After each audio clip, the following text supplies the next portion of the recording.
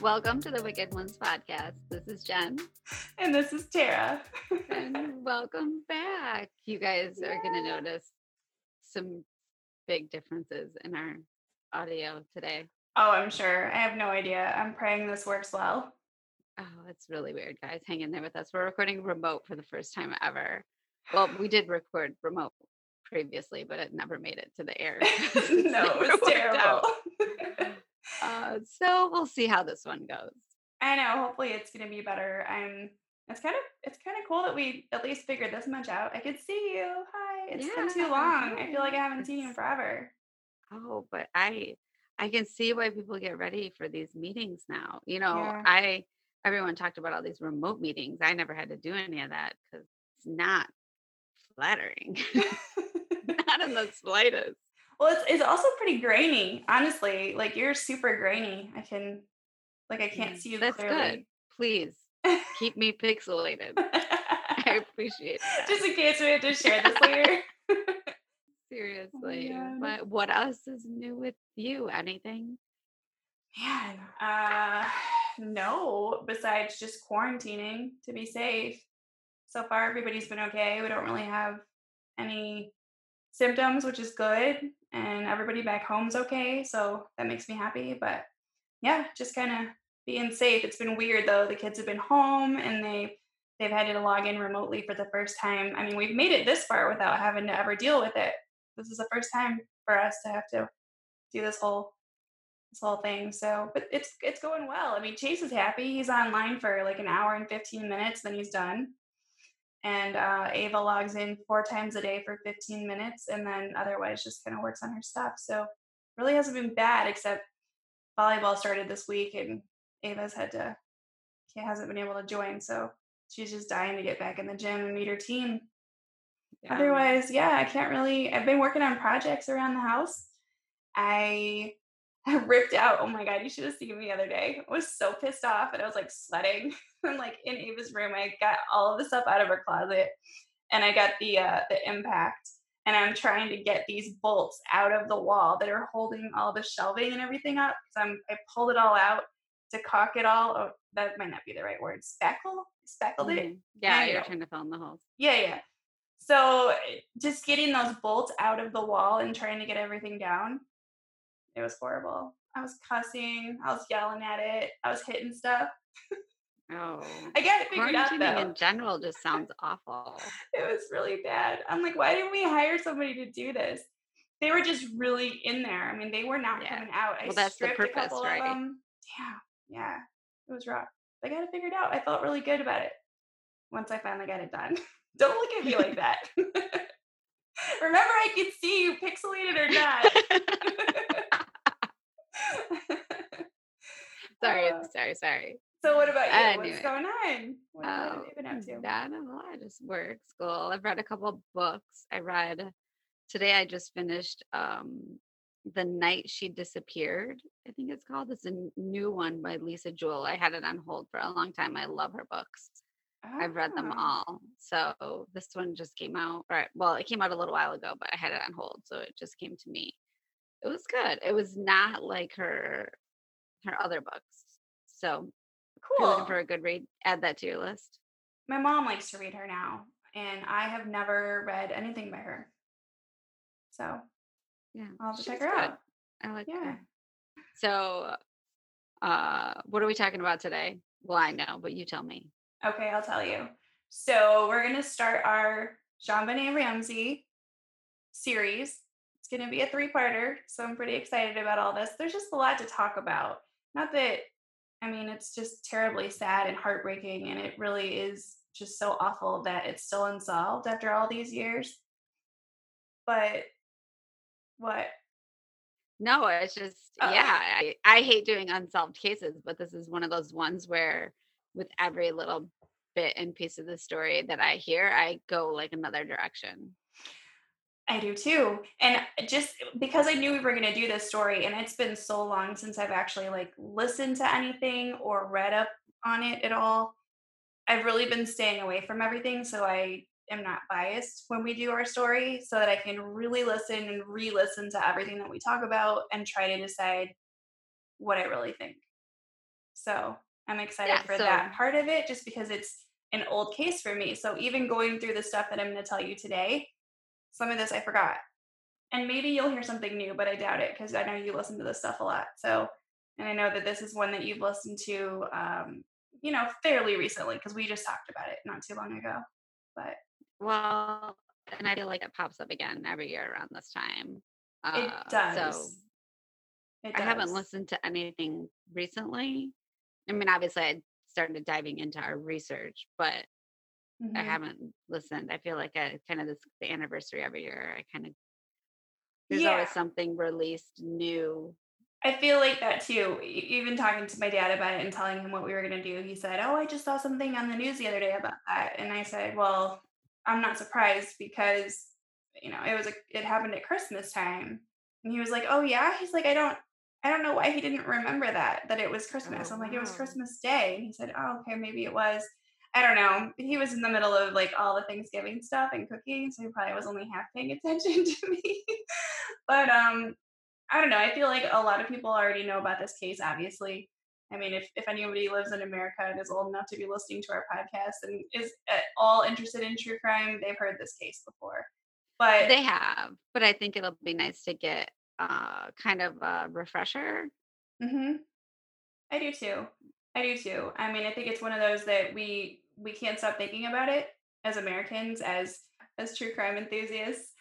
We want answers. So maybe one day we'll get them. But until then, I'm just going to kind of talk in this first part a little bit about. I just want to kind of go over the timeline of what happened from that Christmas day to the following day when her body is discovered. So that's Okay. what I am going to cover. So I'll go ahead and get started. JonBenét Patricia Ramsey was an American 6-year-old beauty queen, and sadly, as we mentioned, her body was found brutally murdered in her family's home in Boulder, Colorado on December 26, 1996. The discovery of her body was made by her father, John, approximately 7 hours after her mother, Patricia, had called 911 and the family had reported her missing and had given the police a 3-page ransom note that was left in their home. The case still remains unsolved to this day, but the media sensation and national interest is like nothing we've ever seen.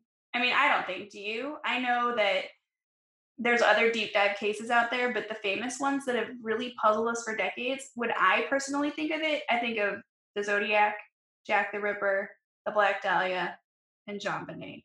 I mean, right? Is there any other ones that you can think of that you kind of come back to? No, not off the top of my head, but I feel like this is just one because it's a little girl and the Hmm. time of year. I just And honestly, I just think there's so much surrounding it, right? She was so young, she was so cute and beautiful. She was this little beauty queen, which I think being from the Midwest, we just don't understand any of that. I remember seeing the tabloids and all these pictures, and I'm like, why does that little girl have so much makeup on? And why, you know what I mean? What is she wearing? And what is going on? Because we don't do that up here. It's such a southern thing.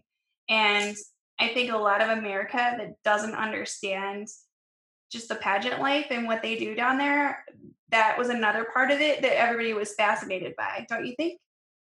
yeah, no, I think the pageant, and I think it's also, dad was super successful, and I think they were just kind of the storybook family. Mhm. They Right. portrayed this perfect lifestyle that everyone admired.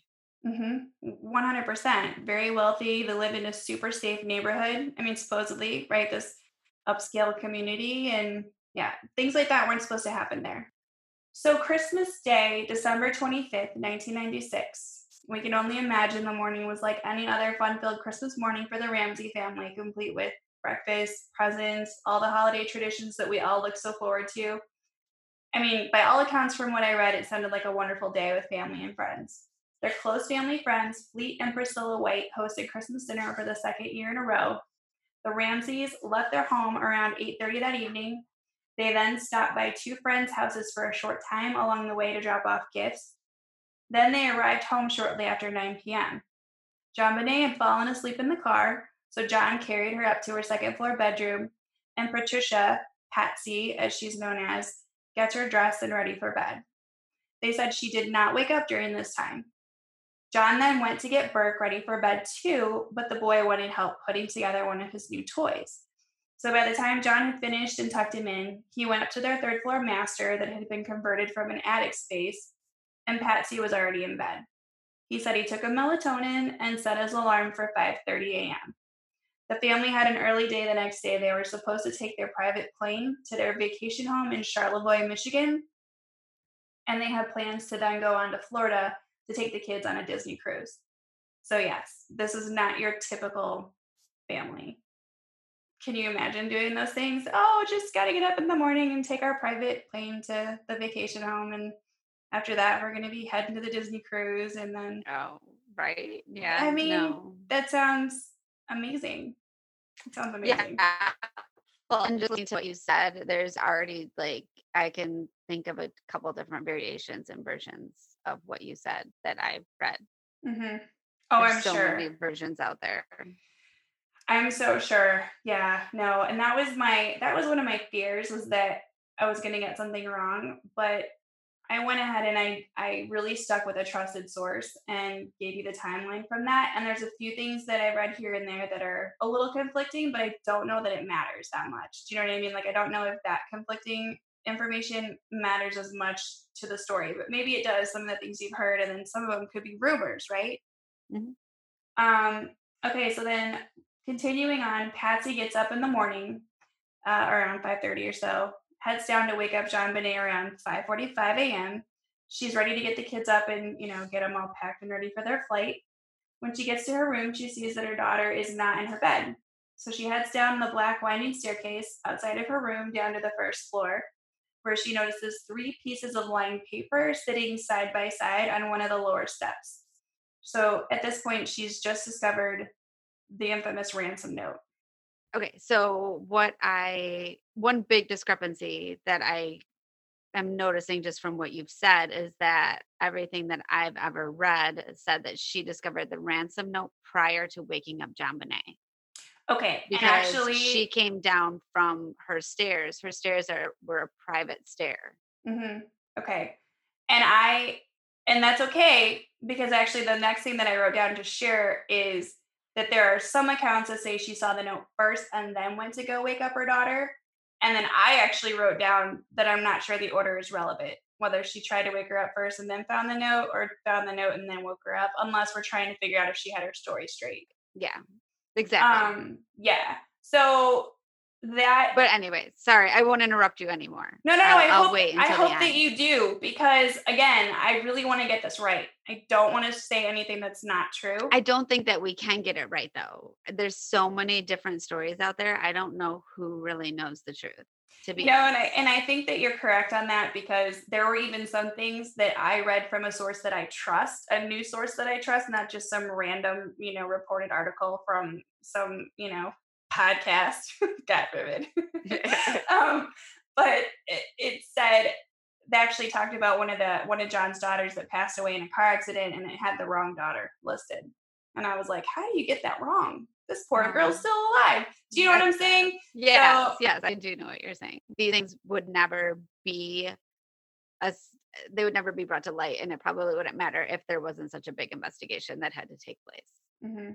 Yeah, no, absolutely. And you're going to be the expert on that whole area of the investigation, which Yeah. I can't wait. And I'm gonna armchair detective that. oh my God, I know that you're going to do a great job with it though. So, okay, so right now, actually, I am going to play for you the 911 call. That is the very next thing that happens is Patricia calls 911 at 5:52 a.m. So here we go. I'm going to play the call for you now. Mhm. Police. What's going on? 15th Street. What's going on there, ma'am? We have a kidnapping. Hurry, please. Explain to me what's going on, okay? There's a note left and our daughter's gone. A note was left and your daughter is gone? How old is your daughter? 6 years old. She's blonde. 6 years old. How long ago was it? I don't know. I just found the note. And my daughter's gone. Does it say who took her? What? Does it say who took her? I don't know. There's a ransom note here. It's a ransom note? It says FBTC. Victory. Please. Okay, what's your name? Are you Patsy Ramsey? I'm the mother. Oh my God. Please. I'm okay. I'm sending an officer over, okay? Please. Do you know how long she's been gone? No, I don't. Please, we just got out and she's right here. Oh my God, please. Okay, please, somebody. I am, honey. Please. Take a deep breath. Please, okay? Hurry. Patsy. Okay, so there's the 911 call. Should we talk about it? Do you want to talk about it? I I'm think very conflicted. I think we should. I mean, first impression, listening to it, I was trying to put myself in her position as a frantic mother, trying to call and figure out at the same time what the hell's going on and where's my daughter, right? What about you? Yeah, absolutely. I 911 calls are one of those things where we're not supposed to pass judgment because we just don't know until we're in that situation. Mm-hmm. You just don't know how you're going to react. Some people are cool, calm, and collected because they're in shock. Like, I don't know. I don't, I think this case is probably really hard for me just for the simple fact that with the Ramseys, they have a bad situation no matter what. Because if I think they did it, I feel bad. But if they didn't do it, I feel bad. I don't know if that makes sense. Yeah, no, it does make sense. This is one of those cases that goes round and round and round. There's always something that doesn't make sense. I'm not impressed by the 911 call, like at all. She doesn't come off to me as a truly frantic mother. I can't judge. I don't want to judge that, especially if she truly was, but it doesn't come off to me that way. That's not my first feeling. Okay. And I feel like you have a lot more experience with that.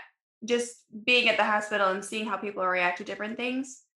I think that maybe you do. I don't know. Maybe I'm wrong on that. But for me, I think that I just don't. I see a lot of it. Yeah. Do you feel like she is? I don't know. I've only listened to it twice. That's only the second time I've listened to it. So I haven't listened to it trying to think, is she acting? Is she pretending to be frantic? Is she really frantic? I don't know, because I'm so like you. I always try to think, how would I react in a situation like that? I don't even know that I'd be able to talk.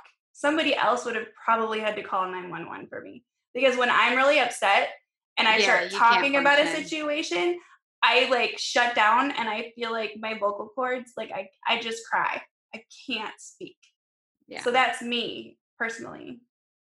I don't know. I don't, like I said, I don't want to, speak ill.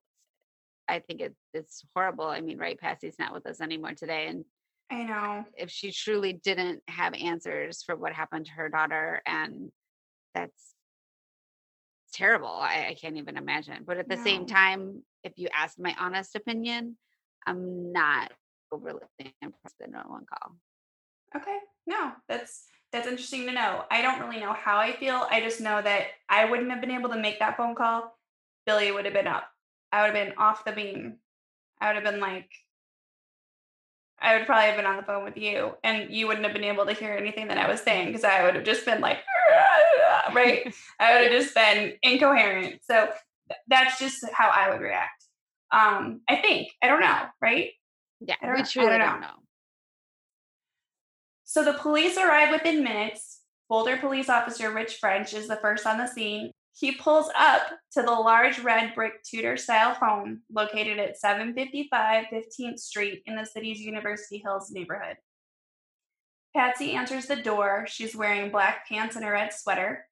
Her husband, John, joins them shortly. He's wearing khakis and a blue and white striped shirt. Something interesting that I wanted to note as well, Patsy would have been turning 40 in just a few days. I believe it was 3 days from that date. And John is 53. He was married previously and has 3 kids from his previous marriage. French noted that his first impression of the couple, Patsy seemed agitated and distraught, while John appeared to be tense but calm and collected. I honestly feel that sometimes that's the case with couples. So I feel like when one person's having a hard time keeping it together, the other one kind of tends to step up and try to keep their head on straight for everybody. I've noticed that situation even between Billy and I. Like the one time I remember that he was so upset and couldn't, just wasn't Mhm. himself. I think it freaked me out to the point that I was fine. I couldn't show emotion. I couldn't be upset with him and for him. I just had to be there and make sure that I was, do you know what I mean? That I was Mhm. clear and I was helpful and I was just in like a total robot mode. So maybe, so I could kind of see it that way. She's hysterical. She's upset. She's frantic. He's got to pull it together for the two of them. I could see that. What I about can see you? it. What's your take Yeah, on that? no. Yeah. I mean, I feel like I'm usually I'm not, I mean, I'm overreacting on the inside as well, but I'm usually very put together on the outside. People usually can't recognize if I'm losing my shit in those type of situations. Yeah. No, I agree with you on that for sure. You can probably always tell when I'm upset, right? I don't know. Yeah, you're pretty, I'm pretty like I wear my feelings pretty much yeah, out in the open. You yeah. can tell by looking at my face and by my whole demeanor when Mhm. something's wrong. I think, right? Where me, it's like, Jen, you won the lottery, or Jen, you're gonna die in 2 days. And I have the same The face. same reaction. Yeah, it's I know. crazy. I can't tell if you're happy, sad. I'm like, I what's going feel like on? it's my job. I think my job has done that to me because I'm not allowed to show any type of like, Hmm.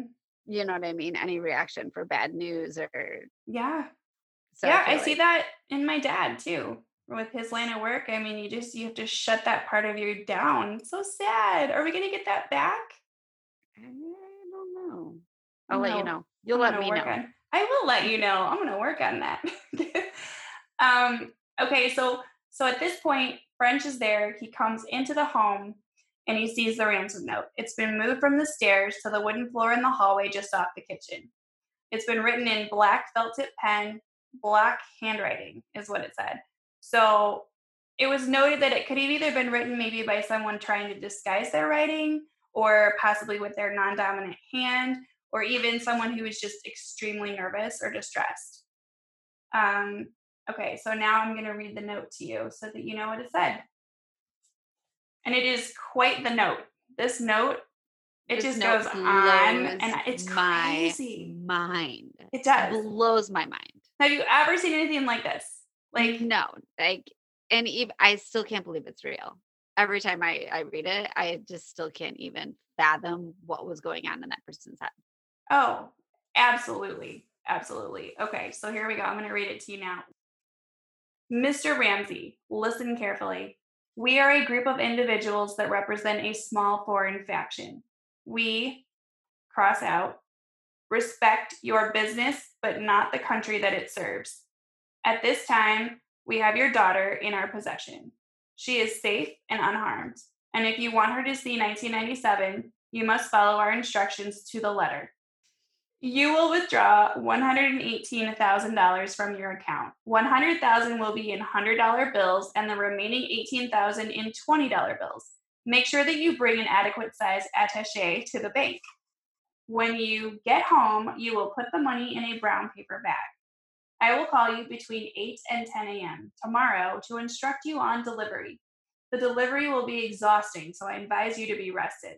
If we monitor you getting the money early, we might call you early to arrange an earlier delivery of the, and then this is page 2, money, and hence an earlier, another word that's crossed out, pickup of your daughter.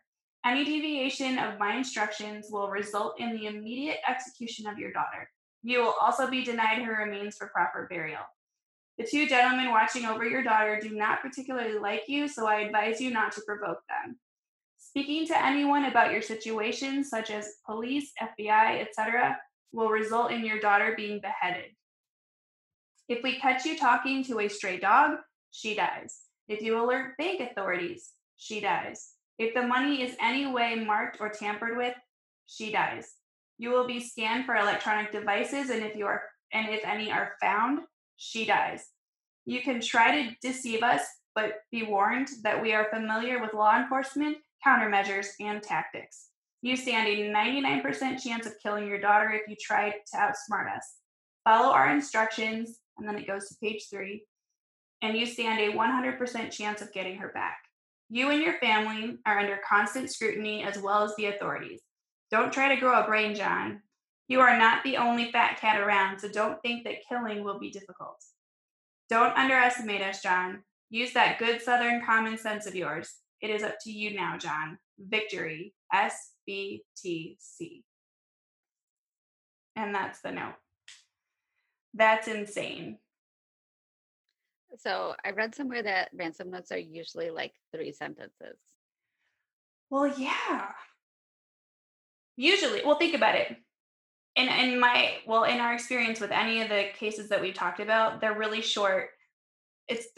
This was crazy. This is like a whole like manifesto ransom note. Like a whole, you know what I mean? Like this was, I don't Well, know. and like, how do you go from it's almost like polite in the beginning. We don't, it's not the you that we have a problem with.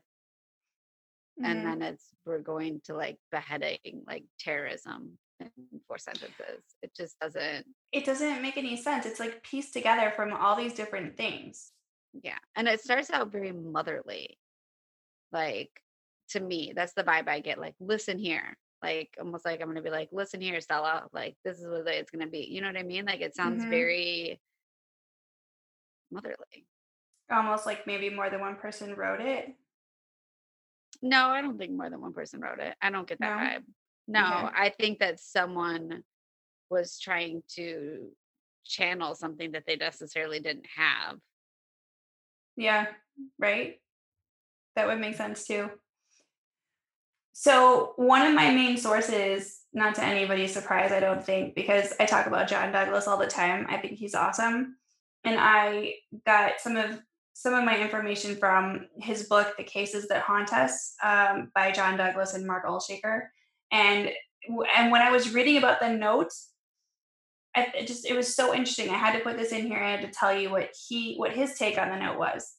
So he said, and I quote, "When I first saw the note, how long and bizarre it was, first thought was that regardless of who wrote it, it had to have been written before the killing, not afterward.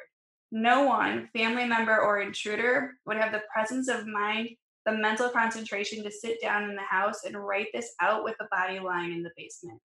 That was his first impression was who's gonna, and I know we aren't talking about scenarios or theories yet, but I just thought it was interesting. He never thought this note was staged, and you'll hear about many people later who really did think that it was. And he's not saying that money couldn't have been the end goal. I mean, it very well could have been, but just that it just seemed deliberate, like it wasn't written hastily after the murder took place. He said kind of like what you did, that it would be short and to the point, like as short as possible, so as not to give anything away, right? Or to Mhm. clue people into anything, like who you are, what you watch, what you think about. You know what I'm Yeah. saying? Like it makes sense that it would just be 3 sentences. So now I want to talk a little bit about the note. So you and I were talking about this case a few months ago, and you mentioned how interesting it was to listen to Paul Holes like break it down, and that he talked about the movie lines that were pulled from it. And I thought it was cool too. I knew it sounded familiar, but I couldn't remember where I heard it. And then when I was reading again this chapter and the information that John Douglas had put in his book, he also mentions this, and you're right. It's really strange when you break it all down where everything probably came from. Like, It's right? insane. It Yeah. is. It's Yeah. really, really crazy. And, I don't know if a lot of people have heard this aspect of it. This is cool. So I wanted to talk about it. So he first mentions that the note appears to have been written by somebody well educated. For sure. I mean, the spelling, the way, the way that it flows, the words, sure, I could see that. Um, and then he did mention too that he thought the amount that was asked for seemed very amateur. Like they weren't dealing with professional criminals like they wanted them to think that they were. Because 118,000 was just very little compared to their wealth, right? Like they could have asked for a lot more.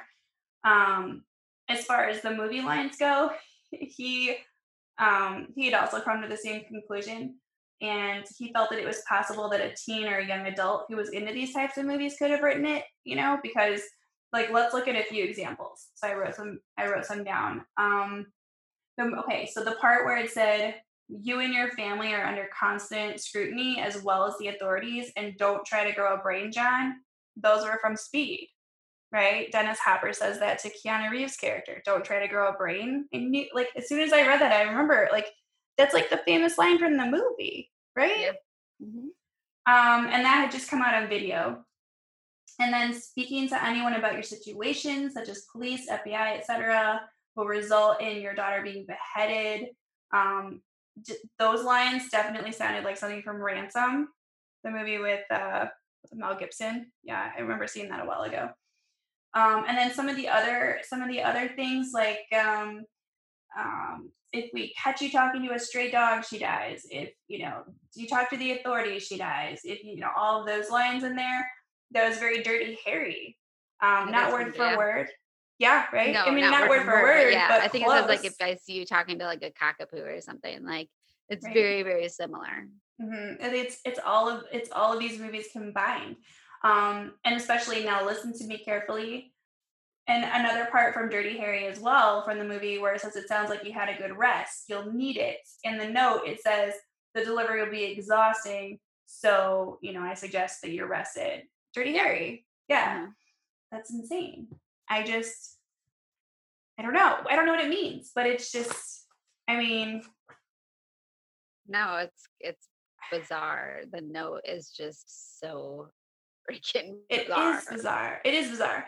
And I know they say, okay, so she was what? She was almost 40. Who's to say what they watched or what they were into? I watch all those movies. I love Speed. I love movies like I feel that. like, yeah, I know. I don't think that needs to be a teen Yeah. to So I watch don't those know that movies. I don't right. agree with that part of it. I think anyone could have watched those. Those were all like very popular box office Mhm. movies. Yeah. And then I look at my dad, he's in his like early 60s, but those are the type of movies that he watches too, And I mean, I don't know that you could pinpoint that or say that's not something a mother would watch, or that's not something a mother would say. I don't really know, No, I don't. Well, and obviously, if you're using all those movie references, you put a lot of thought into that note. Mm-hmm. Yeah. That's the other thing that I don't understand because they said that it was written on paper from their home. Mhm. The only fingerprints on there were Patty's, Yeah, I mean, which I guess she picked up the note, so technically it could just be hers. The person mm-hmm. could have wore gloves. I don't know, but they were saying, I mean, and there was I can't give you the stats right now because I don't have them in front of me and I don't want to misinterpret, but there was someone who believed that Patty, her handwriting matched. Oh, Um, okay. Yeah. but they were saying in the beginning, it seems like page one, that person was either, like you said, writing with the wrong hand or even trying to disguise their handwriting because as Mm-hmm. the note went on, the handwriting changed. So as it went on, I mean, you know how it is. I try to Mm-hmm. write like the damn elf, right? And it like lasts for like 3 letters and then all of a sudden it looks like my handwriting again. You know how it is. Mm-hmm. Like Oh, it's yeah. impossible. Oh, yeah. And I don't know how much stock to put into handwriting analysis. I don't know. I go back I'm and not forth with sure. that too. I'm not really sure. It was on their paper. It It was was on their it was. letterhead. So it had to have been written at their home, which is just baffling to me. Again, why wasn't it only like 3 short sentences if it was somebody who okay, it is somebody who's wanting to truly kidnap her for ransom. Wouldn't you I mean, especially if it's somebody that's a little bit more amateur that hasn't done this before, or maybe there was a sexual component to it. You would think that they weren't just going to be like, oh, da da da, I've got some time, I'll just sit here and write this note for like 35 minutes. You'd think they'd be like anxious to get done what they're going to do, whether it's just to kidnap her and take her out of the home, or if it's truly a sexual motivated crime, then you wouldn't think they'd be able to wait that long. Do you know what I'm saying? Well, yeah. And the other theory is that the pad of paper was taken from the home And then returned when the note was and written. returned. Well, that would also go along with the theory that the person who was in there had seen something in that amount of $118,000 and knew to ask for it. Yeah. So So that's very true. So a few other things, the part that said they represent a small foreign faction and the word behead when talking about killing their daughter, like who talks like that?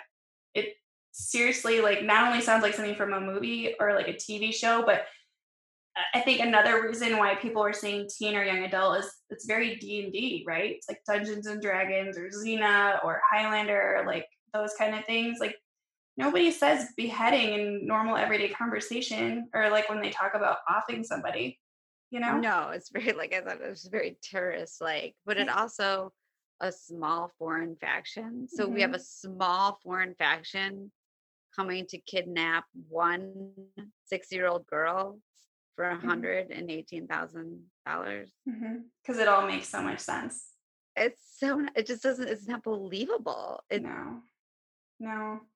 I could talk And about this the note for note could just hours. also just be a complete, I'm sure this is another theory, like a red herring, just to throw people Totally. off to look at it and go, what the hell does this mean? And it doesn't mean Mhm. anything, you Yeah. know? So there's always that. So the other part of it too is just that there's just many things that sound awkward and amateur and just very pieced together, like we said. And they never call her by her name, right? Or the person who wrote it, or I say they, but just because I don't know, they say your daughter. Do they not know her name? Do they not know how to spell it? They just, that's all they said. That's all they refer to. They never once said JonBenét anywhere in the note. So that's something to think about as well, I think. Or did they not want to say her name because of the close connection? Could be. Like there's you could totally just spin that so many different ways. Mm-hmm. Yeah, you can. You can. And that's why this is so crazy. That's why this case is just so. I found every time I would think something before, there's always a hole. There was always something that didn't fit. There was always a loose end that couldn't be explained in every single theory that I came Yeah. across. So I'm it's going to be interesting when we bring all those into play, kind of going back and forth. And a lot of people have also suggested too, because of the specific number, um, on the flip side, why, like if it was the Ramseys, like, okay, they knew they had that number, they knew this, that they had this in their account or whatever, so they were going to say that specific number, and that's why it points to them, is what I think people Mhm. were trying to say. But on the flip side, why would they be so obvious, right? Like, why wouldn't they Well, I just say think a they few were million? Like, if they knew well, I they think weren't they going were to pay saying it. that because I believe so that was the amount of John's bonus, right? His Hmm. bonus was 118,000. So they were saying that well, because the small foreign faction, this is going to be linked to John's business. They thought this Right. was an attack for what he did. So whoever is in the business in that company would know how much his Hmm. bonus was. So Right. they linked it back to his work. And that's one of the first places they went Hmm. to talk to people was his work because they were like, oh, well, it must be someone I work with because no one else would know. Would know that number. Right. Yeah. Right. And I was just looking at it because I was like, wow, that's true. And then I kind of looked at, well, if they did that, why would they make it so obvious to point to them? Because they knew, you know what I mean? Because he knew that was his bonus. And if they knew that they weren't going to pay it because she's already dead, then they could have asked for anything. 5 million, 6 million, 10 million. Oh my gosh. We're so like, I have so much to say, Okay. but I'm getting way ahead of myself. So I'm not going to say anything else. Okay. And I'll keep going too on the timeline because I know that there's, oh my gosh, this might have to be 4 parts. Anyway, just so as far as the note goes, I think the point that Douglas was trying to make too is it just didn't seem like a note that a 40-year-old woman would write after accidentally killing her daughter and staging it all for the police. Like it just didn't make sense to him if that were the thought process here. And then we talked about the paper coming from the house. So I won't go back over that because we kind of got We got out of order. out of order a little bit there. This But is really, this case is so hard for me to control myself. So if you just need to tell me to shut up and sit back, I will. Like at any time, just remind me. you're good. I want to hear what you have to say. So back to the timeline. The officer shows up. They show him the ransom note. We talked about the ransom note. Two sets of their friends now show up. Patsy had called them distraught and upset, and so they came they came over to the house. You have Fleet and Priscilla White and John and Barbara Fernie. Okay, so but I mean, I get it, right? Because I know that if anything like this ever happened in our circle, we would come over and we would try to be there to help, right? Like, can we watch Bert? Can we make food? Can we help? What can we do? Can we just sit with you? Like, that's what we would do, right? Yeah, no, I mean, we've been through really bad circumstances before, and we all know, like, everyone was there who could be there, and Yeah, if this ever happened to one of us, we would be there. People are like, "Who invites their friends over?" And I'm like, "We would. We totally would. I would call absolutely. you, and that's just the way it would And when be." we weren't together during our situation that was very traumatic, we were on the phone with each other and We we were were. just helping each other through it the entire night. So yes, I know. We would definitely 100% be there. I know you're going to talk about that when you talk about the investigation though, because there was a lot of freaking people in this house. That's all I'm going to Yes. say. So I'm going over You're the timeline and I'll let you go into all that. But I'm like, holy cow, they just keep coming.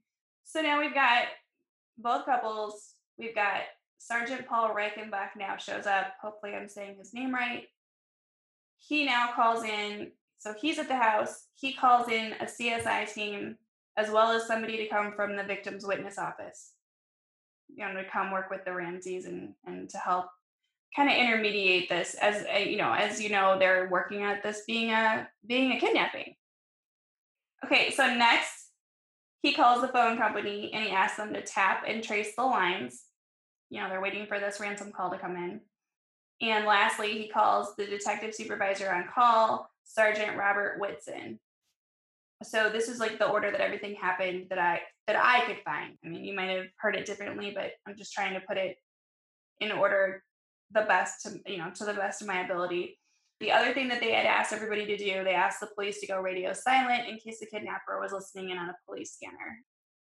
They then do a quick search of the home, and I just want to really say quick search, not a thorough search. They do a quick search of the home.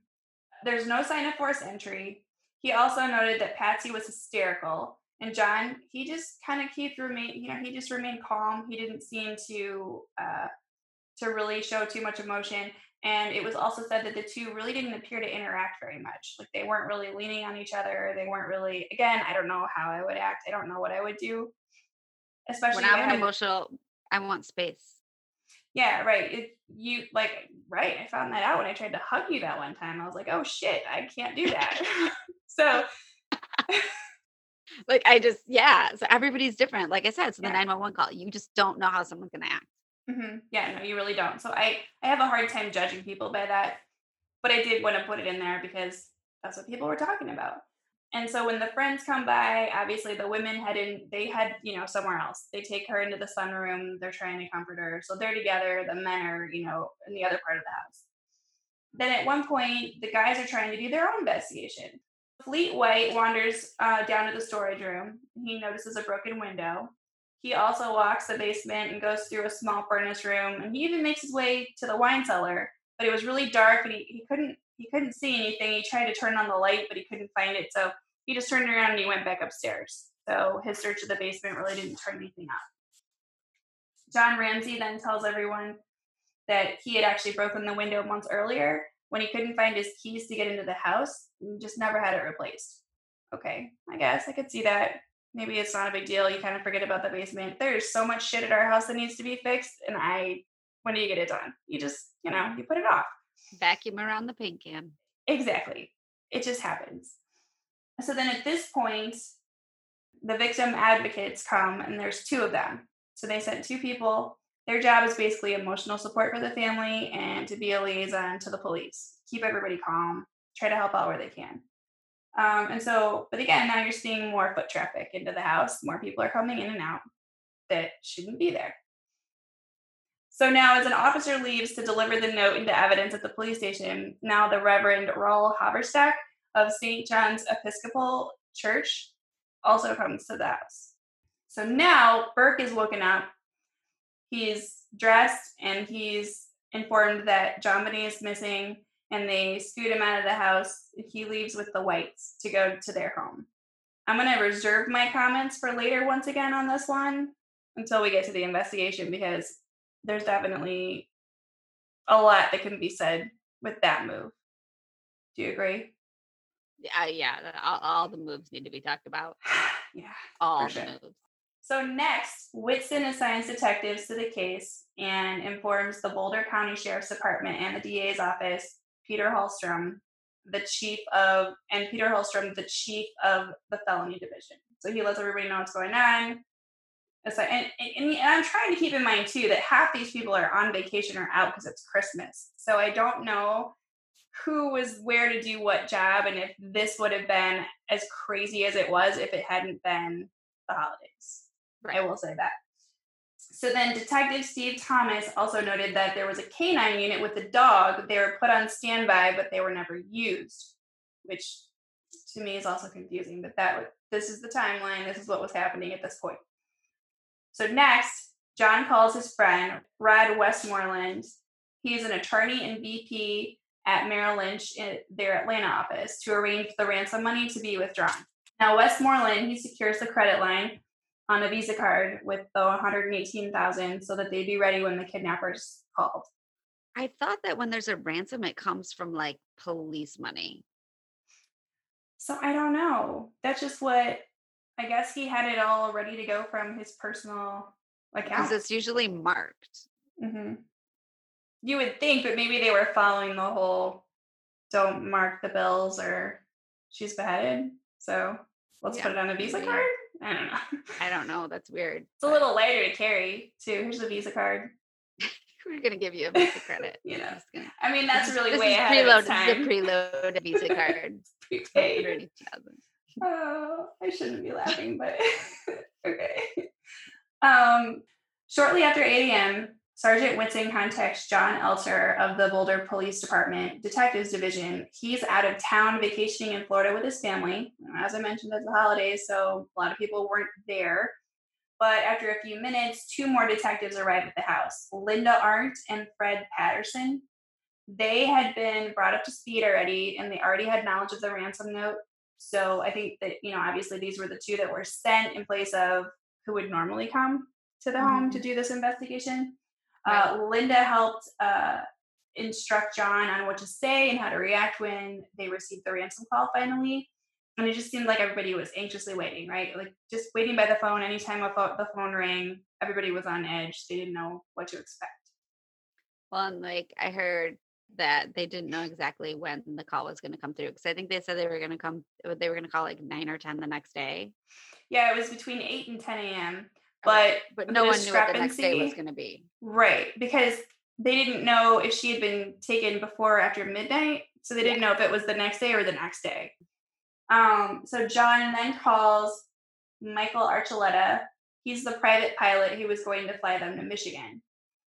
John's 2 older children, John Andrew and Melinda, and her fiance, Stuart Long, were planning to come from Atlanta to Minneapolis, where the private plane would meet them, and they'd all travel to the vacation home in Charlevoix together. So he asked the pilot to reach them in Minnesota and just take them to Denver. Interesting note here, the Beechcraft plane that they owned was actually named after John's oldest daughter, Beth. Elizabeth was her given name, Beth for short, who had been killed in a car accident in Chicago in January of 1992. I just thought that was interesting because, he has a backstory. He was married before. He has 3 other children. That's really sad that they've lost 2 children, and that's so horrible. I just can't even imagine. So it's now that the police start questioning the Ramseys and trying to get their official statement and their version of the story. This is when they recall leaving the Whites around 8:30 p.m., making those stops for the gifts, returning, getting the kids to bed, yada, yada, yada. Everything that I told you in the very beginning of the story, this is finally what they tell the officers and they write down as their official story. So it's interesting that it took this long to get that official story put together.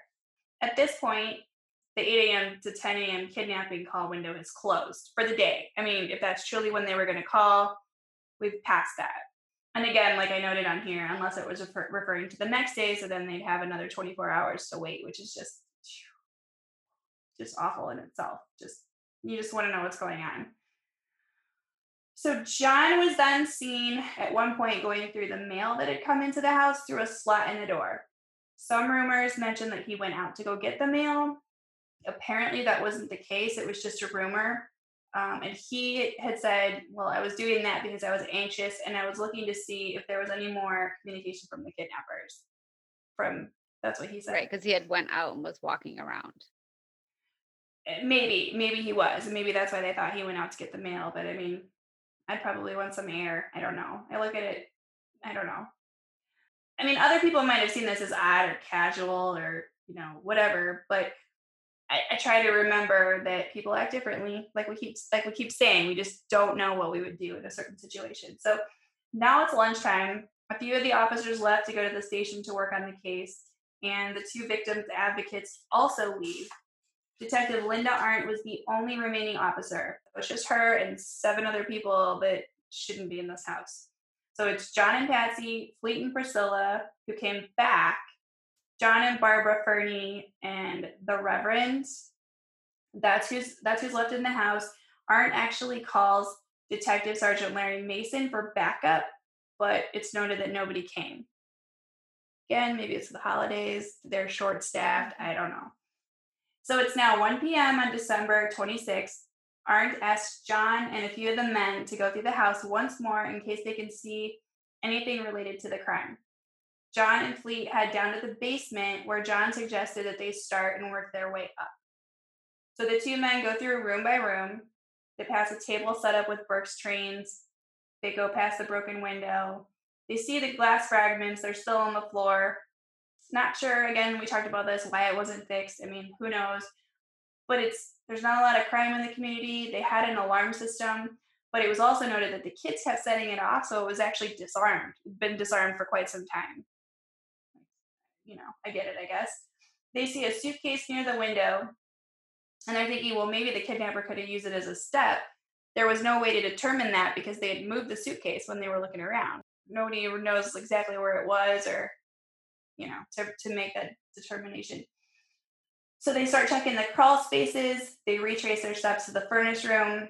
They come up to the wine cellar door. As soon as John opens the door, he sees something. So remember before it was too dark and Fleet couldn't see anything. Well, at this point, he opens it and he notices something.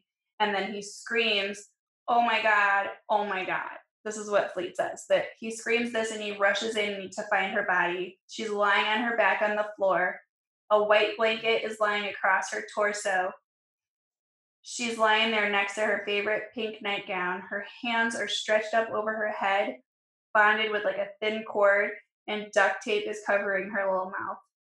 Fleet touches her ankle and it's cold to the touch. So he leaves John, runs up the stairs and asks for help. He's trying to tell them to call 911, call an ambulance. John tries to loosen the binding. He rips off the duct tape and he removes the blanket. And the whole time he's begging her to wake up and talk to him. Her eyes are closed. He then carries her small, stiff body upright and around the waist. So I'm trying to imagine this. He's carrying her like this up the stairs. And so at this point, I keep flashing back to my dad and I talking about the case. And the one thing that he kept saying was, I don't know, but I know that her dad carried her up the stairs like a sack of potatoes. He's like, it doesn't make sense to me. He's like, that's not how you carry your child. No, not like this. Not like this. You cradle her somehow. There's no way. She's 6 years old. She's not that big. Correct. Yeah. So that's just the one thing that I kept thinking in my head this whole time. And then when I came up to this part, I was like, oh my God, I get it. I know what he's talking about. Because I think before when I was thinking about it, I didn't realize that she was in full rigor mortis. So I don't know. Maybe I was trying to make an excuse that you didn't realize like her hands were still above her head because she still had the ligatures on her arm. Yeah, he couldn't get them off. Mm-hmm.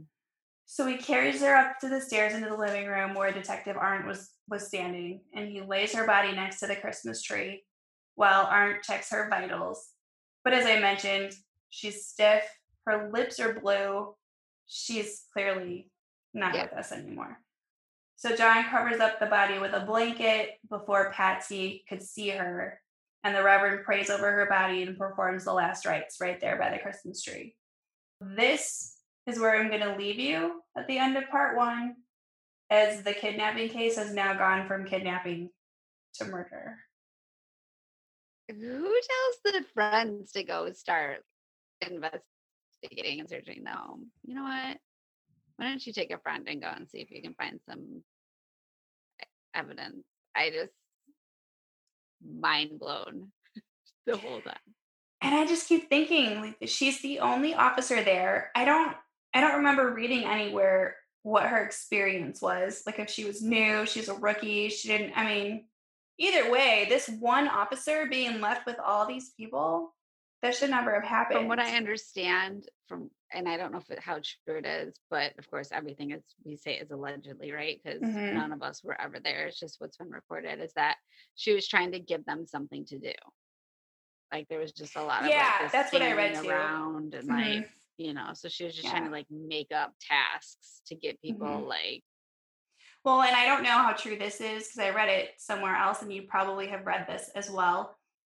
It seemed like for years going through the case with the Ramseys that like Linda was very understanding, kind of almost like on their side, trying to help them. Like it seemed like that she was like their go-to person to talk to during this case when it was being investigated. Like whenever they wanted to talk to police, they wanted to talk to Linda. I don't know how true that was, but then years later, when she was being questioned about it, about that day, about finding the body, and the way that everything happened, she made a comment that was really bizarre that I read. And she had said that at that moment, she remembered mhm, leaning down and looking at her gun and checking that she had 18 bullets because she didn't know if anybody in that house was going to make it out alive. yeah. And I was like, whoa, that's very different than what I had heard I know that she before. was the go-to person. Yes. So right. Like she's saying after he brought up John Bonet, her and John made eye contact. And she said at that time she knew. How do you just know? I And mean, think and she said she didn't think. She just said the whole entire like room changed, like the vibe changed in the room. She obviously didn't use the word vibe, but she was saying, and she just knew, and she thought at that point that she didn't know if anyone was going to make it out alive. like if he was So going to go crazy and just start, yeah, huh? which I could see. I mean, we've seen those situations where it escalates really, really quickly when Hmm. something like this has happened. It's interesting though. It's just interesting what people are saying in retrospect. Do you know what I mean? Like some of these comments weren't made until years later. I didn't realize that wasn't made until years later. That's what I read that she had said this years later, and then the other officers that read that statement were also very taken aback by what she'd said. Yeah, because then another thing that I read was that 20 years later, it was like 2016, somebody finally interviewed the 911 operator who Yes. answered the call, and she said something wasn't right. She's like, "And nobody ever asked me," but she's like, "It just didn't sound." Well, did you hear about what they thought was said at the end of the 911 call when Patsy thought she hung up? Yes. Yeah. That somebody said something to the effect of, "What did you do?" And then there was a small voice, like maybe Burke, saying, "What did you see?" or "What do you know?" or something like that. Yeah. Something along those lines. I I can't didn't remember write it exactly down what it because that was. wasn't my part yet, but Yeah. I do remember seeing that. And then I was hoping it was going to be in the 911 call that I found, but it wasn't. Well, that was one of the things. Yeah, it was at the end of Mhm. the 911 call. Like that's one of the things that, Patsy obviously thought that she had. That she had hung up. Yeah. Yeah. And I'm interested to hear where this pineapple comes in and all this other stuff that I've Oh, heard the about. pineapple. The There's so much. I pineapple. will try not to bore everyone to death, but it's Are going you to be kidding? hard. I can't hear enough about this. It's crazy. It's like every time I turn a corner, I read something else that like nobody ever asked me, but you know what I saw that day? And I'm like, holy shit, how come nobody asked you? What are you talking about? This case has been in the spotlight for how many years? Like, how do you not talk to every I think it's because they just felt like the work was done. Like you said, it's been in the spotlight for so long that they've done everything. like, oh, we're not gonna uncover anything that hasn't already been thought of? You can't think like that though. No. All right. Well, I am going to sign off. And you're gonna pass out in that chair. You when look I like do, I want a quick update on what this sounds like because I am pretty scared. shit. It's probably gonna be real bad. I think it is. I think it is too. All right. Well, people, whether you get to hear it or not, we tried our best. Thanks, Zoom. We tried. We got did. it. We're so disappointed that like it's glitchy. Yeah. And your voice is like it's really bad. Hey, this is good practice. How do though. people do this though? God, forget it. I'm done. I gotta go to bed. Thanks for trying. It was really good at least talking to you. And that was great practice. It's great practice. Oh my God. Right. Okay, so rate and review. Until next time. We'll catch you on JonBenét Part 2. Yep. Sounds right. good. Good night. Good night. Oh my God.